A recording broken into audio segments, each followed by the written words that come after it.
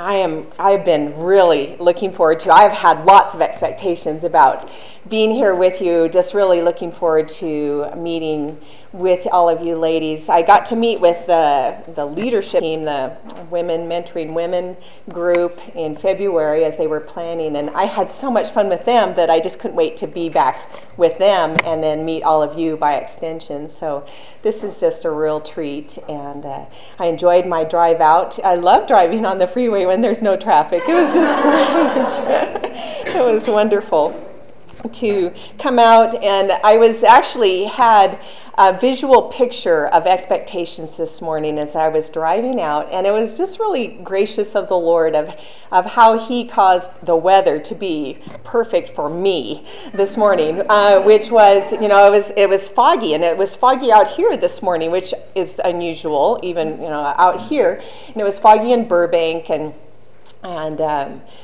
it's driving out, and as I came up over the mountains, then there was a couple times when I came up out of the mountains and there was a little bit of sunshine, and then we'd go back into the fog again. And at one point, how when the fog is and the sun's coming through it and it's really bright, and yet it was so beautiful as I was looking at the fog, and we were coming out of the fog, the sun's getting brighter, and I was realizing that that's a lot of times what happens with us when we're dealing with unmet expectations, that we're kind of in a fog. We're trying to overcome these things. We're trying to get out of it.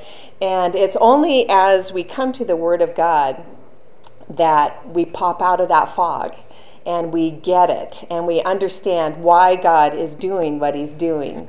And so it's my hope today that we'll all pop out of the fog, even for a little bit, because I went back into it even as I was driving along, and I just thought, Lord, that's just a perfect picture of what you do with our lives, that we're proceeding on our way towards heaven, and we are in these places of fog a lot of times.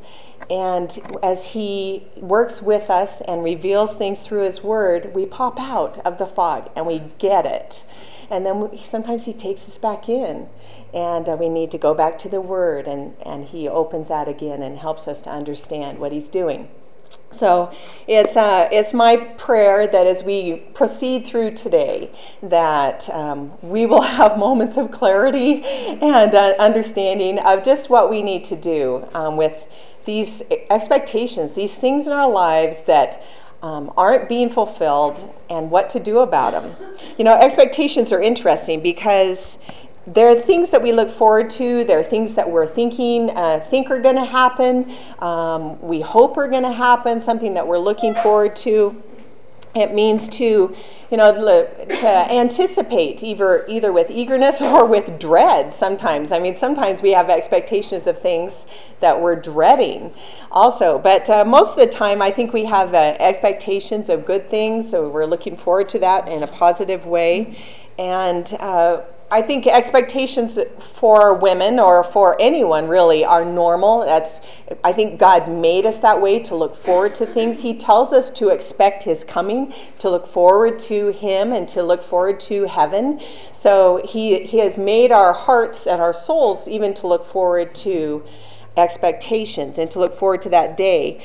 But there are times when expectations can be a stumbling block to us as well. It's all great when we have an expectation for something and everything turns out better than we thought, and it's just great, and it's just like, woohoo! But when we have expectations for things and they don't turn out like we want them to, or the way we thought it was going to be, and we're disappointed or discouraged, then what do we do with that?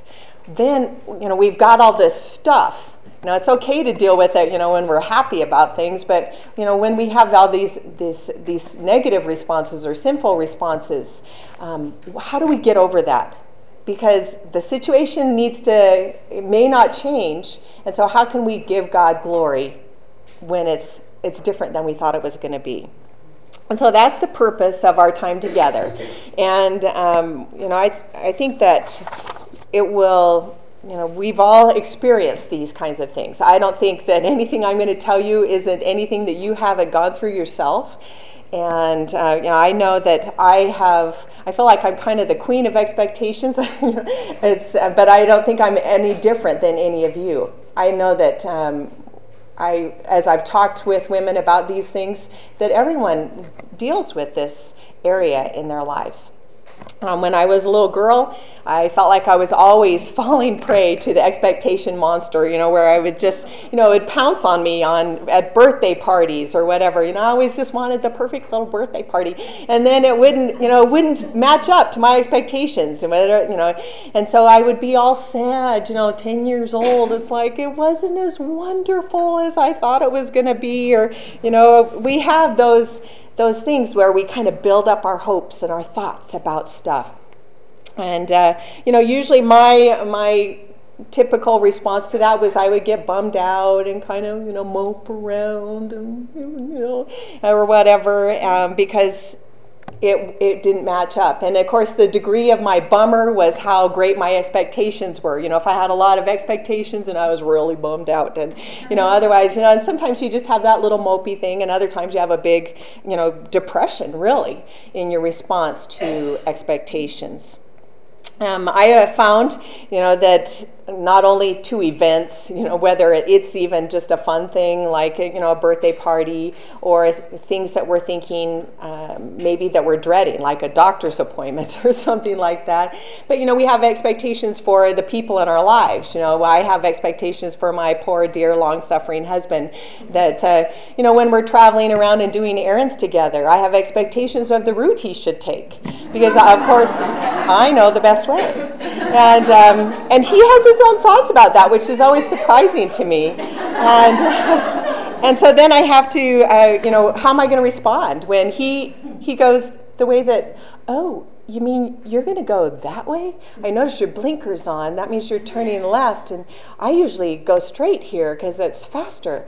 And he'll say, well, I want to go this way. And so then what's my response going to be? Am I going to pout because he didn't take my suggestion?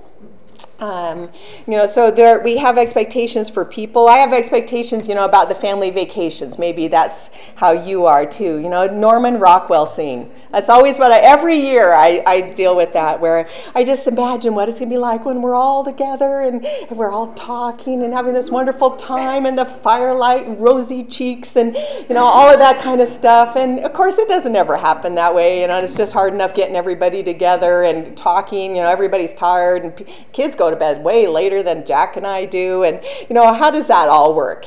And so what am I going to do when things don't turn out the way I think they're going to be? And now our kids our youngest is going to be 17 next month, and then we have a 17-year-old boy, 19-year-old boy, and our daughter's going to be 21 next week. And what I have discovered is I had expectations about what they were going to look like, as adults.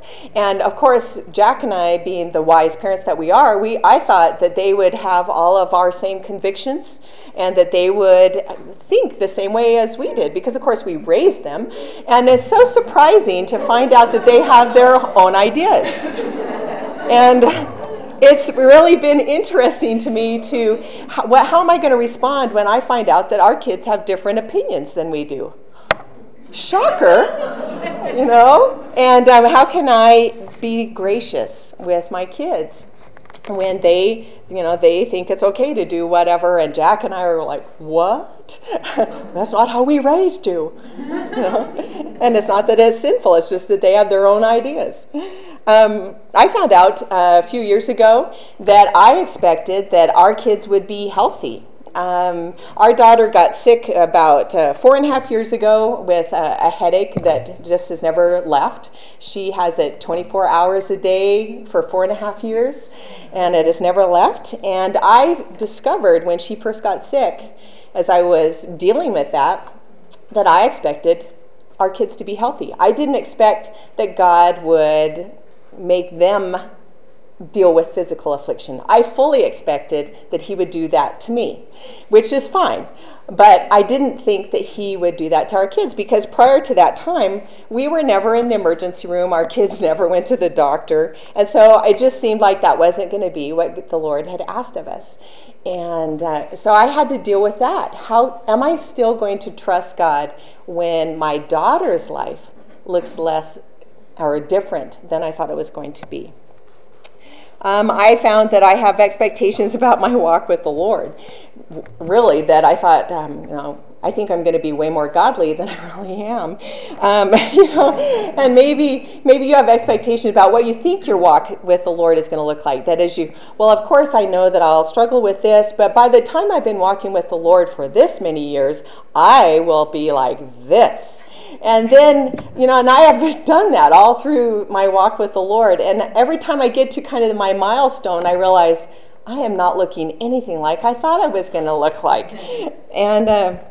And so we have expectations about that. It's not that I'm surprised that I sin. It's just that I'm surprised that I sin with the sins that I do. It's kind of like, oh, I thought I would be over that one by now. It's okay if I, have this sin, but this one, how come I'm still struggling with that or whatever? And so sometimes we have expectations even about our walks with the Lord. Answered prayer is another one. Expectations for what we think that the Lord is going to do in our lives or with other people, or how he's going to answer our prayers. And of course, we're always thrilled when he agrees with us, when he answers our prayers with a yes. That makes it easy. But what about when God says no? Or when he doesn't answer at all, when he says wait, and you're waiting? How are you going to respond that way? We have expectations about that. My husband's a pastor, so, I have expectations for him. He should be perfect because he's a pastor. But my husband's a man, and so that means he's not perfect. And this always surprises me because, I always think that he's going to be just perfect too. And so, we have expectations for people and situations, what we think that God is going to do in our lives. And those are just some of mine, but hopefully you've discussed, as I'm talking, you're thinking, oh yeah, those are some of the things that I struggle with as well. Because I am sure that in a room this size, there's at least one person who can relate to me. And so what I want to do now is just talk about what's at the root of our unmet expectations. What's there at the bottom? And I think if you have notes, we've got those in the notes section. And you can fill it out. I don't give a lot of fill in the blank kinds of things. I want you to just write down what works for you, what you remember, what's going to make a difference for your walk with the Lord. Well, what's at the root of all of our unmet expectations, our responses to our unmet expectations? I think it can be traced back to discontentment. I think it's at the bottom of everything. It's at the basis of that. And when other sins pop up in our lives, it's because there's discontentment at the root of it. And discontentment is that feeling of wanting to improve your situation, of wanting something better or something different. It's, and I do feel like that I am discontent. If I trace it back, I can realize, when I'm thinking about my responses to, this situation, I realize I'm discontent with my lot, with what God has given me. I don't like this situation. And so that's discontentment. And so then there's that struggle in me. What is it? I'm trying to get over that. I want to be content, but I'm not there yet. And so that's the struggle that ensues as we're trying to have a right attitude. To be discontent means to be dissatisfied. So if we're thinking about that, it's dissatisfied with our current situation.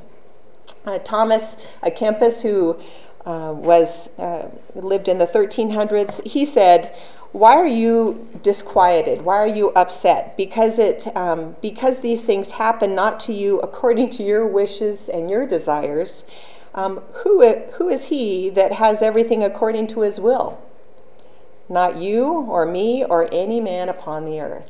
And that's a great quote, and it shows us that nothing has changed over 800, 900 years, people are still dealing with this. People are still disquieted, dissatisfied in their souls when things don't go according to plan.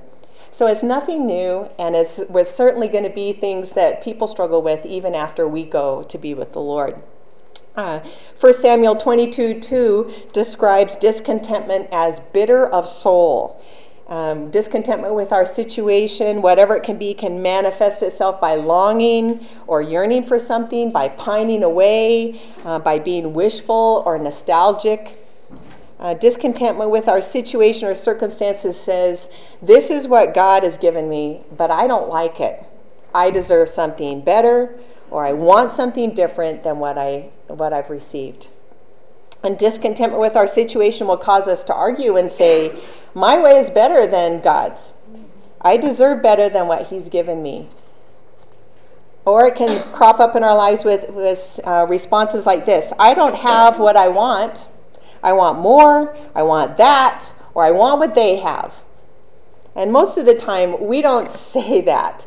We don't ever use those words. We're careful about the things that we say and how we verbalize those things.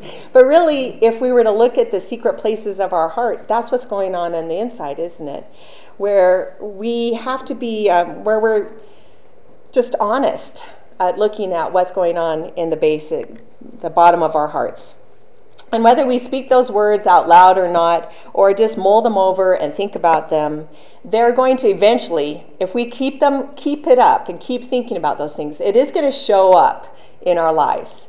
And we'll talk about that in a little bit later. But we can find instances of discontentment in the scriptures, which is great because the Bible is full of people who were discontent. And so it just, again, shows us that we're not unique.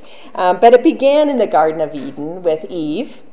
As Satan tempted her, he tempted her to think that she was missing out on something. She was dissatisfied. She was discontent.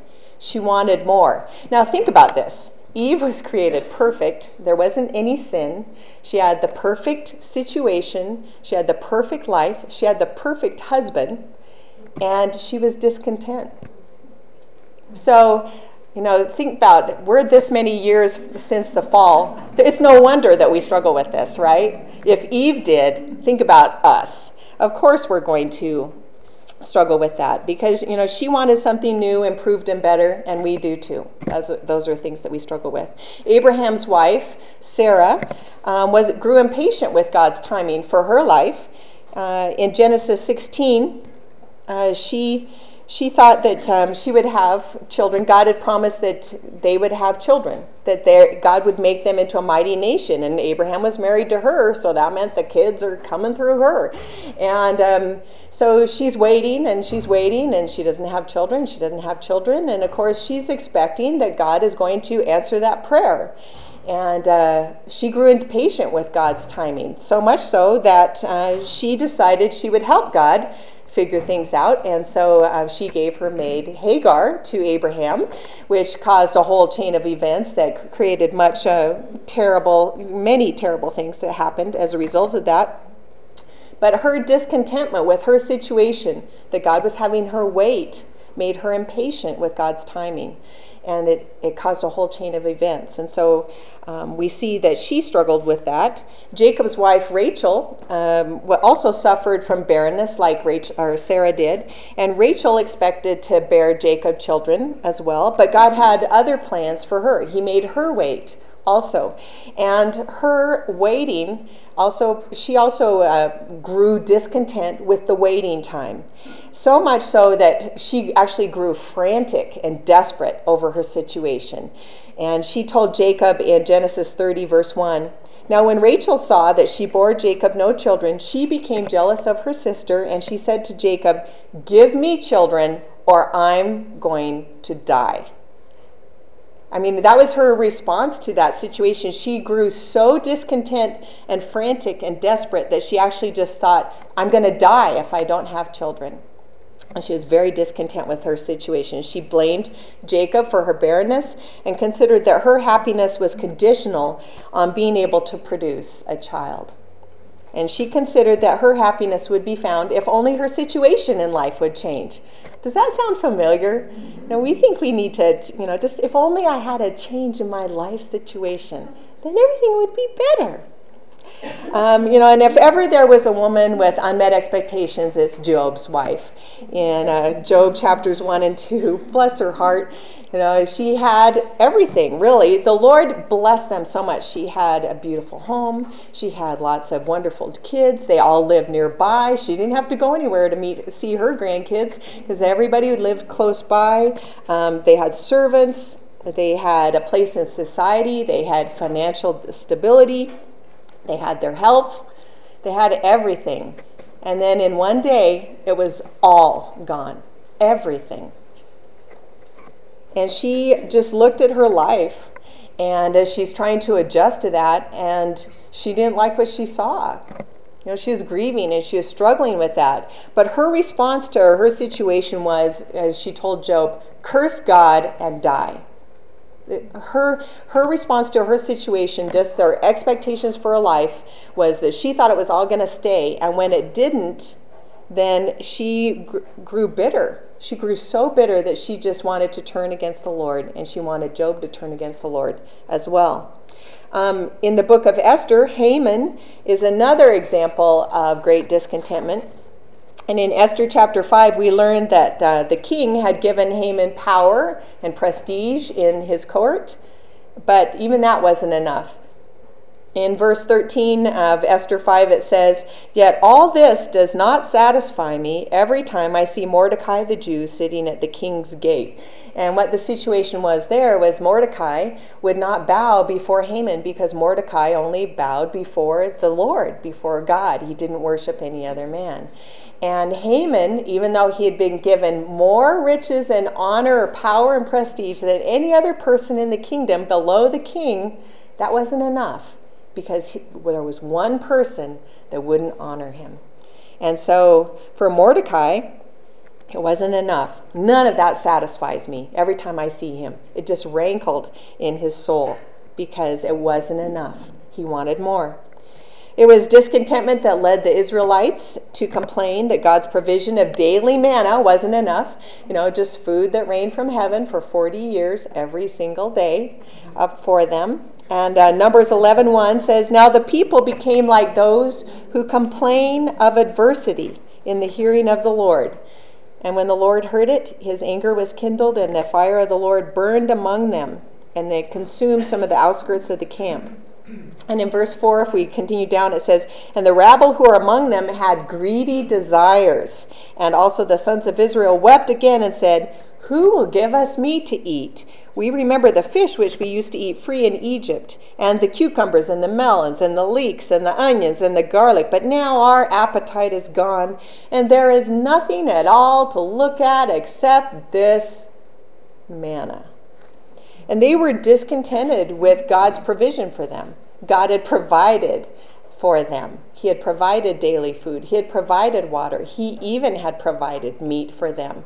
And yet it wasn't what they wanted. There wasn't enough variety. There wasn't enough change. And so they complained against the Lord. In 2 Samuel 11, it's obvious that David was discontent about something in his life when he committed adultery with Bathsheba. He wasn't content to go to battle in the springtime like the kings usually did during that time. Usually they would, in wintertime, they wouldn't go to battle because of the snow and all the army would be at home. And then in the spring, that's when they would all go to battle. Well, David didn't. He wasn't content to do what he was allotted to him. Instead, he stayed home and he just hung out at the palace, kind of got bored, played video games, who knows what. But his boredom created more discontentment in his life. And when he saw Bathsheba, she was bathing and he caught a glimpse of her, rather than confessing his lustful thoughts about her and turning to one of his many wives to be comforted and have that need taken care of, because he had 7 wives at the time and many concubines. It's not like he needed another one. But he sought out Bathsheba and actually led her into sin as well. And whatever it was that what David was seeking, he didn't find it. You know, his lack of contentment with his position. He's king. He has everything. But he still wasn't content. He was discontented with his lot, his position, his circumstances, and all of that fed into a cascade of circumstances that brought disaster upon the nation and upon himself personally. So discontentment is a common problem. And it's a human problem. It's a woman's problem. It's all of our problem. And we all struggle with it at one time or another. Proverbs 27:20 provides insight into our hearts of what causes this. It says, Sheol and Abaddon are never satisfied, nor are the eyes of man ever satisfied. And if we don't understand this about our character, then we're never going to be able to deal with this. If we don't understand that our souls, just even our hearts, our sinful nature desires more. And if we don't understand that about ourselves, then we're never going to quite understand why we're never satisfied, why we always want more, why we're struggling with some of these things. If we understand that part of our heart, then we know how we can begin to fill up our heart in a proper way that gives glory to the Lord. The Apostle John understood this about man's nature in 1 John 2, 15 through 17. He says, don't love the world or the things of the world. If anyone loves the world, the love of the Father is not in him. For all that is in the world, the lust of the flesh and the lust of the eyes and the boastful pride of life is not from the Father, but is from the world. The world is passing away and also its lust, but the one who does the will of God lives forever. Discontentment is manifested as a lusting after the things of the world, the things our eyes see, the things our heart's desires, and it can become an idol in our lives. And John says that kind of desire, that kind of lusting after those things is not from God, but is from the world. And is this the kind of ultimate discontentment, this lusting after everything but after the things of God? It takes our eyes off Christ and makes something else other than Christ our satisfaction. If we don't find our contentment in him and in him alone, then we are going to be discontented, aren't we? So what we need to do is make sure that our soul is filled up with him rather than in something else by him. But we do struggle with this. We struggle with discontentment in some area, and a lot of times it may not be in some of the ways that I've described earlier, but it can be where we have these if only kinds of thoughts that show up in our lives. If only I had more money. If only I were pretty, if only I were short, if only I were thin, if only I were tall, if only I were married, if only I were single, if only I had children, if only I didn't have any children, if only I had healthy children, if only I had a job, if only I didn't have this job, if only I had that spiritual gift, if only she was my friend, if only I had that house, if only I had a house, if only I could buy whatever I wanted, whenever I wanted. If only, if only, if only. They become a refrain in our minds. And the list goes on and on. It changes from day to day, from year to year. And the if-onlys can tempt us to find our satisfaction in things other than Christ if they become the constant refrain of our hearts. You know, a one-time if only is not going to do too much damage. But when it stays in our minds, then that becomes what our hearts are made of, that if only refrain.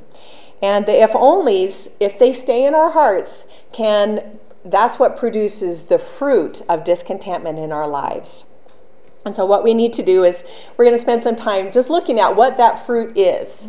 And so we can recognize it and trace it back to that root of discontentment. Because oftentimes, I don't know about you, but sometimes it takes me a little while to recognize, oh, that fruit in my life is really leading back to discontentment. Sometimes it takes me a while to look at that and realize, you know what, that thing that's showing up in my life, that's really pretty ugly. And what is causing that ugly thing to show up in my life? So yeah, I have to figure it out. So that's what we're going to do. We're going to try and figure out what this fruit is and take a look at some of these things. Because the fruit that shows up in our lives is just a symptom. It's the outgrowth of the root of discontentment in our hearts. And oftentimes we're not aware that there's that root of discontentment until we see the fruit grow. Well, you all, if you've done any gardening, you know that it takes a while for something to grow from seedling to bearing fruit. Depending on what it is, even if we just take something that grows fast, like a tomato, it still takes all summer long before you get the fruit. So a lot of times the things that we're seeing in our lives, by the time it shows up as fruit in our lives, it's been probably in our heart for a while. So that's why when it finally shows up as fruit, we need to deal with it, because it's getting ugly by then. So one of the things I realized when our daughter got sick 4.5 years ago, and I finally realized that I had expectations, that I thought that God was that he was going to allow our kids to be healthy. I knew God would bring trials into our kids' lives. And I didn't have a problem with that. I just didn't think he was going to do it by physically afflicting them. And but then the struggle that I had of coming through that, where I was dealing with basically grieving over the loss of what her life was going to look like, how it's changed, that was fruit that was showing up with my discontentment over what God was doing. The fruit was grief, depression, trying to get out of the situation. Because I realized that, and when I realized that I was actually living out the fruit, that the fruit was in my life there, that there was something deeper in my heart. And that's when I thought, there's got to be something, I've got to deal with this, because it's ugly, and it's keeping me from moving on and being able to give glory to the Lord. And maybe there's something like that in your life, where you're just realizing, you know what, I think I might have some fruit like that in my life that I can trace back to that root of discontentment. So, there are situations which are more prolonged in our lives, where there's something that's happening. Like for me, with my daughter, she's been sick now for 4.5 years. And so it's a constant battle for me. I have to keep going back to the Lord, to keep making sure that I am dealing with that root of discontentment. I don't want my daughter to not feel well. I want her to be healthy. And yet, if I don't deal with that attitude in a correct way, it can turn to feeling like the Lord is not righteous or kind or just. So I have to deal with that in a correct way. And I think that's what happens a lot of times with our lives. If we're not taking it back to what's at the root of it, we can grow discontent. So I have 9 ways that that root of discontentment can show up as fruit in our lives. And I'm just going to tell you these, and maybe you can see, maybe you can recognize maybe some of those in you. Just because you see some of these things doesn't mean it can be traced back to discontentment in your life. There may be another reason why maybe some of this fruit is showing up in your life, but it might be discontentment, and so you need to look at it and see what it is. So the first one is, remember that discontentment can literally mean bitterness of soul. So discontentment can show up as bitterness in your life. Bitterness is described as resentment, great envy. It's sharp. It's utter despair. It's painful. Remember the 2 women of when they came to King Solomon, and there were the 2 women. They both had babies. One baby had died. The women were arguing over, no, it's my baby. And the lady, no, it's my baby. And the one said, no, her baby died in the night, and so she got up in the middle of the night and took my baby. And there was, people didn't know what to do. And King Solomon said, all right, fine. Then what we're going to do is we're going to cut the baby in half, and then we'll give you, each of you will get half a baby, and it'll be fine.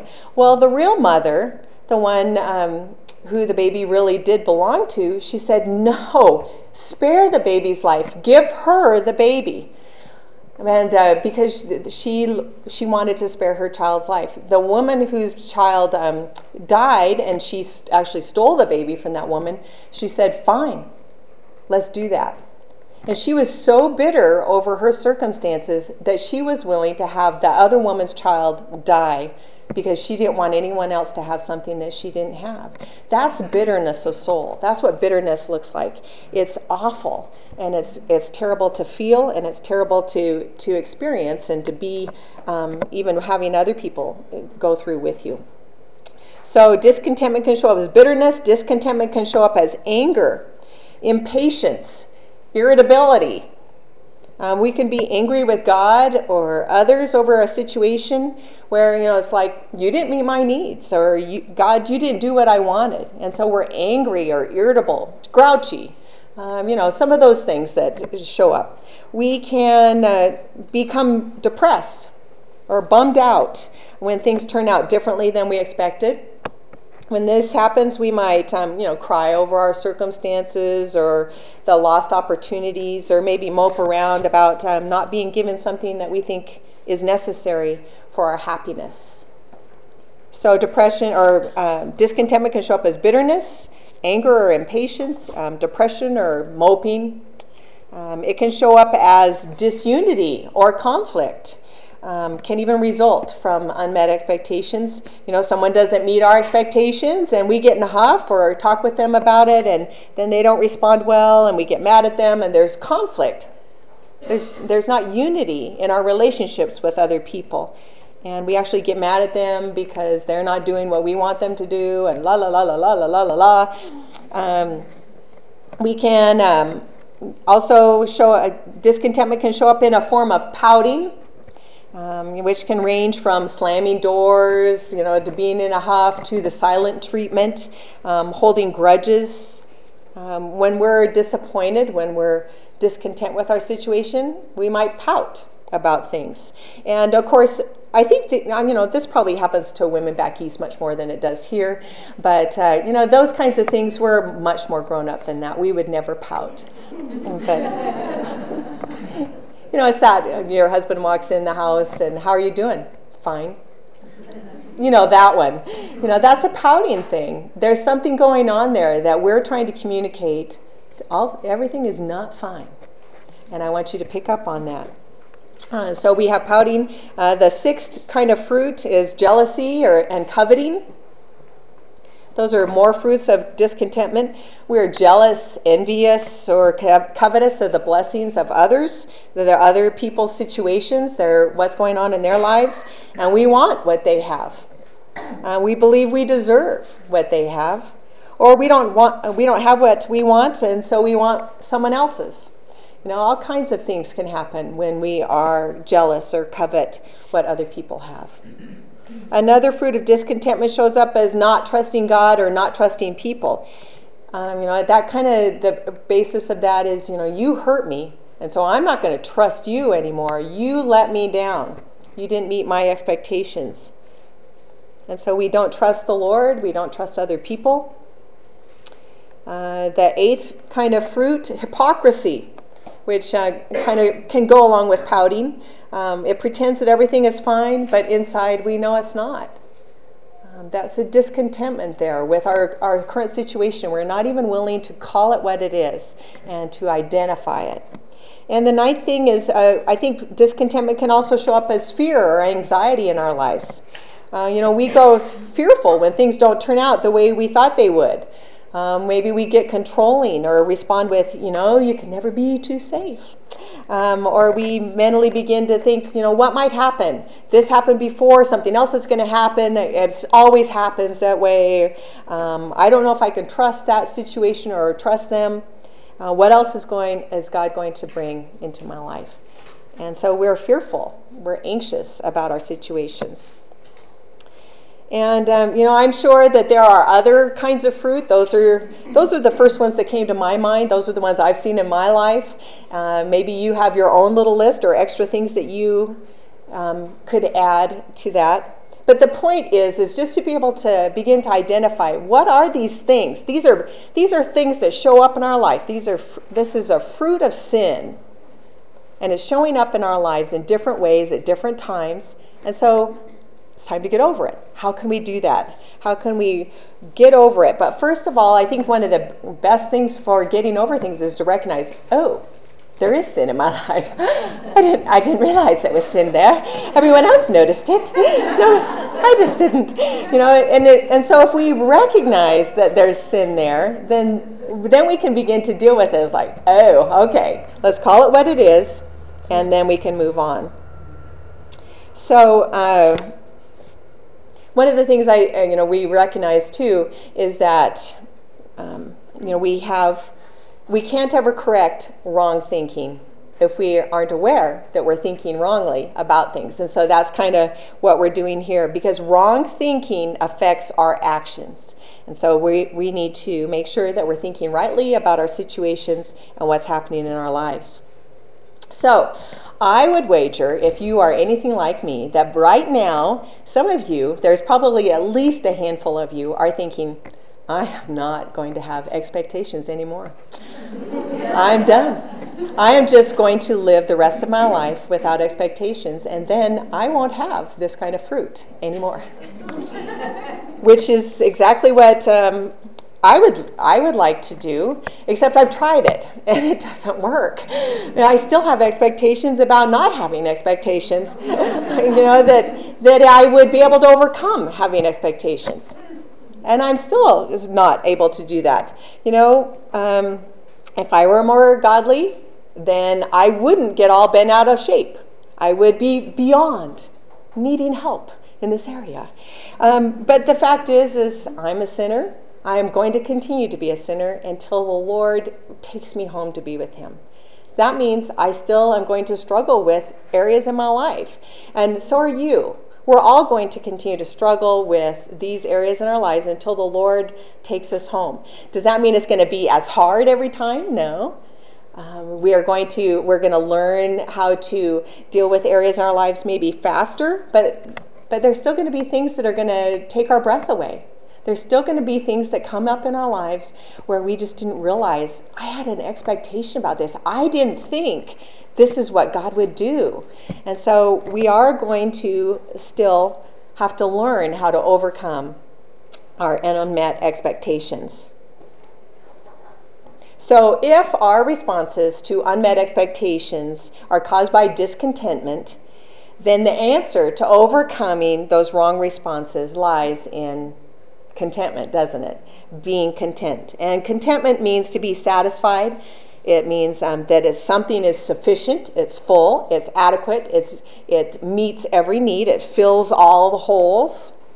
And when you are content, you don't need other things or other people or the other circumstances to make you happy. And as believers, we know why that is. Philippians 1:21, Paul says, "To me, to live is Christ, and to die is gain." And it is because the Lord is our all in all that we're able to say that. And with him to satisfy us, we don't need anything else. The problem is that we aren't all that consistent. Paul was able to say that, but I'm not that consistent in my life to be able to say every single day, to me, to live is Christ and to die is gain. I have moments like when I'm driving along the freeway and I pop out of the fog that I can say, oh, Lord, you satisfy me. But then there's a situation that comes up the next. I drive back into the fog, and there's a situation where I find I'm not being content with Christ. He's not enough for me right now, because if he was, I wouldn't be struggling with this. And so it's that whole if only list again, isn't it? The if only I was thin, if only I was taller, or shorter, or if only my circumstances would change, if only my daughter were healthy, or if only my husband were a believer, if only all of those things that cause us to focus on our circumstances or something different in our lives rather than focusing on being satisfied in the Lord. And what's wonderful, if you have your Bibles, I'd like you to turn to 2 Corinthians 12. If you don't have a Bible, just sidle up and squeeze up next to somebody else who does. And in 2 Corinthians chapter 12, starting in verse 7, we can actually read Paul getting over his if-onlys, which I love that the Lord put this in the Bible for us. Because, Paul, he's the guy who said, to me, to live is Christ and to die is gain. So you just think, well, Paul is never he doesn't understand the if-onlys. But he does.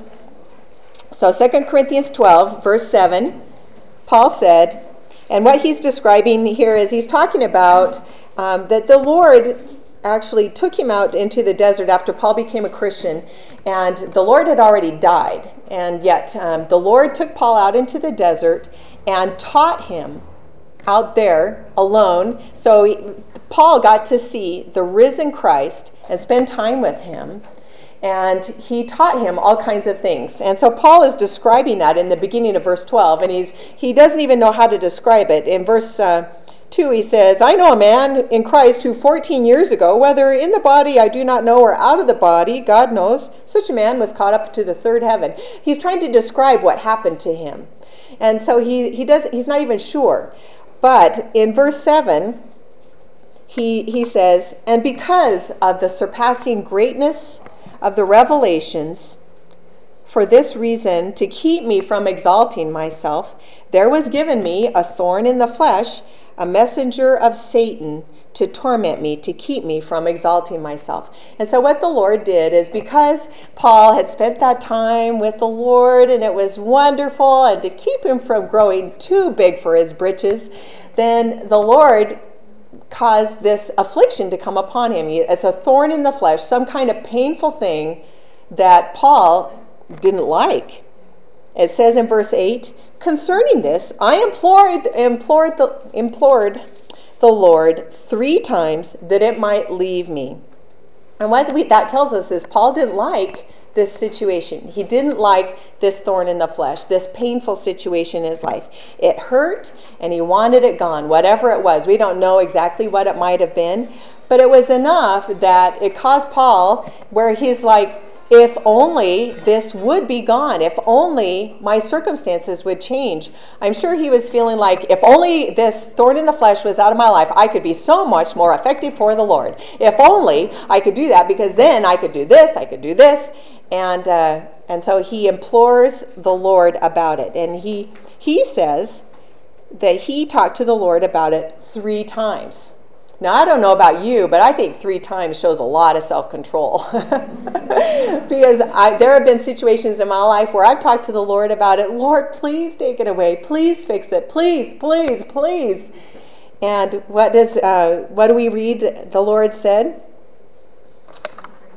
My grace is sufficient for you. The Lord said no. The Lord said no, I'm not going to take it away. And so Paul's if only situation, God said no, that if only situation is not going to change. It's going to stay in your life. And my grace is sufficient for you. For power is perfected in weakness. And so what he's saying is your weakness is actually better for you. Your circumstance that you wish I would change is actually better for you.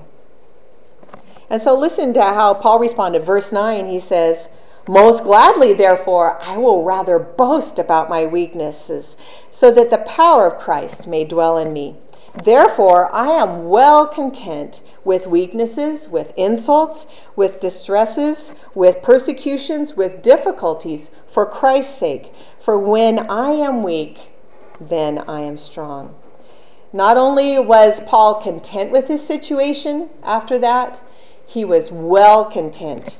And what was he content in? He was content in the power of Christ. He was content in his weaknesses. Not because he liked being weak, but he liked the power of Christ helping him.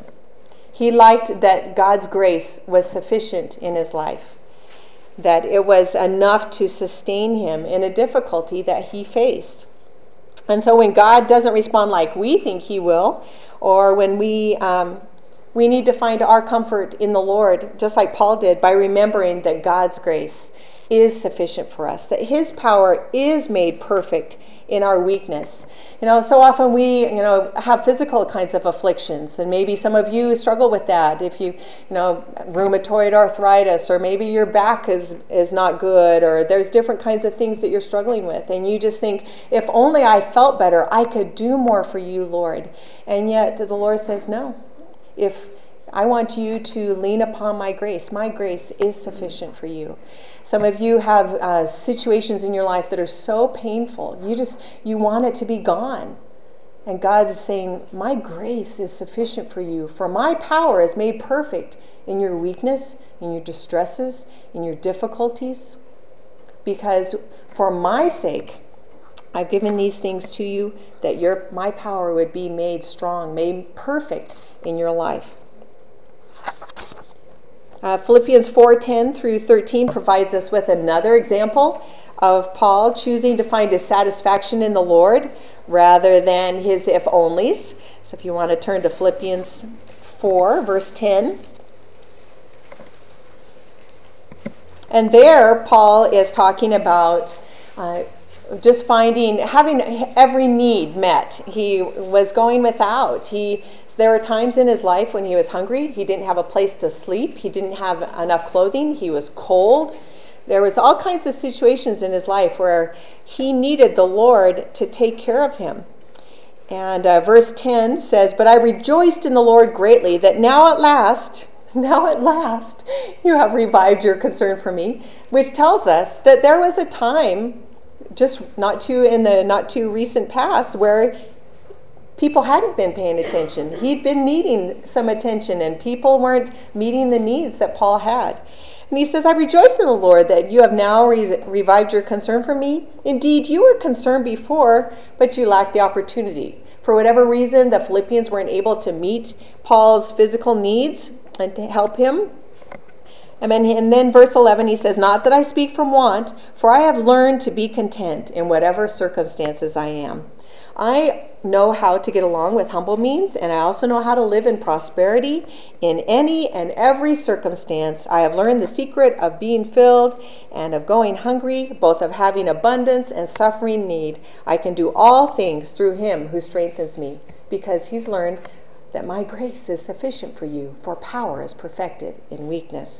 He's learned to be content. And I love it that Paul says he's learned to be content. It wasn't like he was just born with it, or it was just a spiritual gift and Paul got it and the rest of us didn't. Paul learned to be content in his circumstances. And that means we can learn contentment in our circumstances too. In our if-only situations, we can learn that as well. And he learned that because he learned to lean on the Lord by strengthening himself in the Lord. I can do all things through him who strengthens me. The writer of Hebrews, in Hebrews 13, if you want to turn there just real quickly. In Hebrews 13, verse 5, the writer of Hebrews reveals the antidote to discontentment. And he says, "Make sure that your character is free from the love of money, being content with what you have." Why does he want us to be content with what we have? For Jesus Christ himself has said, "I will never desert you, nor will I ever forsake you." So that we may confidently say, "The Lord is my helper. I will not be afraid. What will man do to me?" And what this teaches us is that we can find our contentment in the Lord, in our circumstances, to be content with what we have, because the Lord said he will never desert us. He will never forsake us. That he is our helper. We don't need to be afraid of the things that we are feeling like, "Oh, I just can't do without this.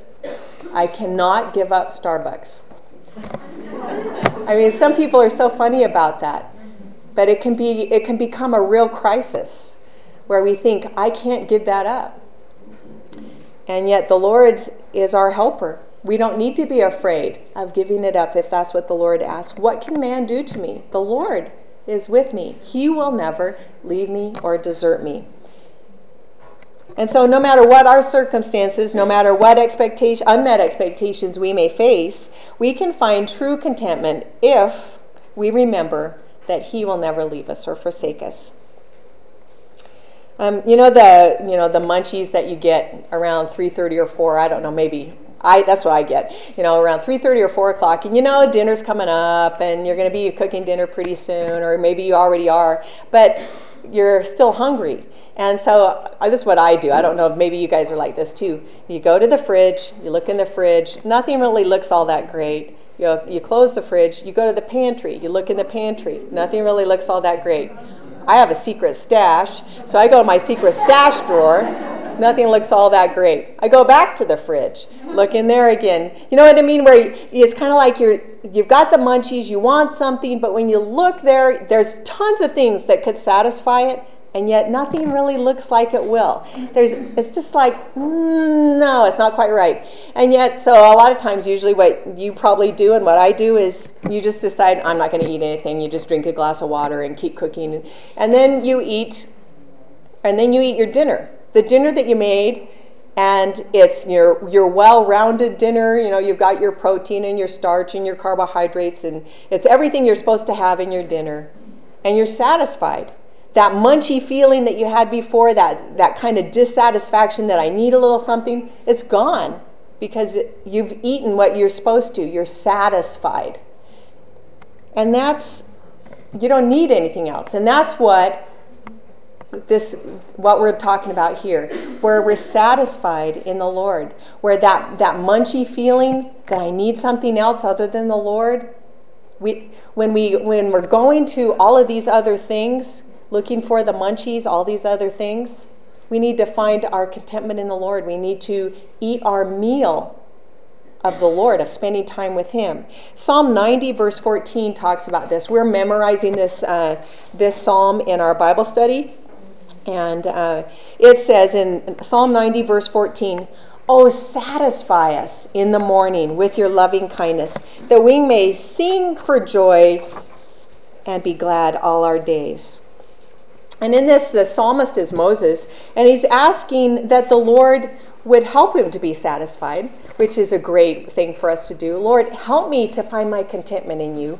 Help me to be satisfied in you. And he's saying, help me to be satisfied, Lord, with your loving kindness. Lord, he's not saying, Lord, help me to be satisfied with a change in my circumstances. Lord, help me to be satisfied with all of these other things. He's saying, Lord, help me to be satisfied with you, with your loving kindness. Lord, help me to see that your loving kindness is enough to fill up my soul. I just love that, that we can be satisfied in the very deepest part of our heart, where only the Lord is the only one who even knows that part of us. We can't even communicate that to other people. We may try, but it's only the Lord who knows those longings, those needs that we have. He's the only one who can satisfy us and fill it up with His love. And what's the result of that satisfaction? That we will sing for joy and be glad all our days. It's not because our circumstances have changed. It's because He's our contentment. He's our joy. There's a hymn, "Oh, the deep, deep love of Jesus." It says, "Oh, the deep, deep love of Jesus, vast, unmeasured, boundless, free, rolling as a mighty ocean in its fullness over me. Underneath me, all around me, is the current of thy love, leading onward, leading homeward, to thy glorious rest above. Oh, the deep, deep love of Jesus, spread His praise from shore to shore. How He loveth, ever loveth, changeth never, nevermore. How He watches o'er His loved ones, died to call them all His own. How for them He intercedeth, watches over them from the throne. Oh, the deep, deep love of Jesus, love of every love the best. 'Tis an ocean vast of blessing, 'tis a haven sweet of rest. Oh, the deep, deep love of Jesus, 'tis a heaven of heavens to me, and it lifts me up to glory, for it lifts me up to Thee." That's what the Lord is desiring from us. When He allows these if only things in our lives, when things are different than we thought they were going to be, is because he is revealing that we are trying to find contentment in things other than him, and all he wants from us is to find our contentment in him, that we would be satisfied in him, that we would find our contentment and our joy in him. And so when we seek the Lord and look to him to be content, we're going to find answers of ways of diminishing, cutting off that fruit in our lives, that fruit of discontentment. So ask the Lord to be your all in all. Ask him to help you to be satisfied in him, and you'll be on your way to overcoming ungodly responses to the unmet expectations in your life. So let me pray.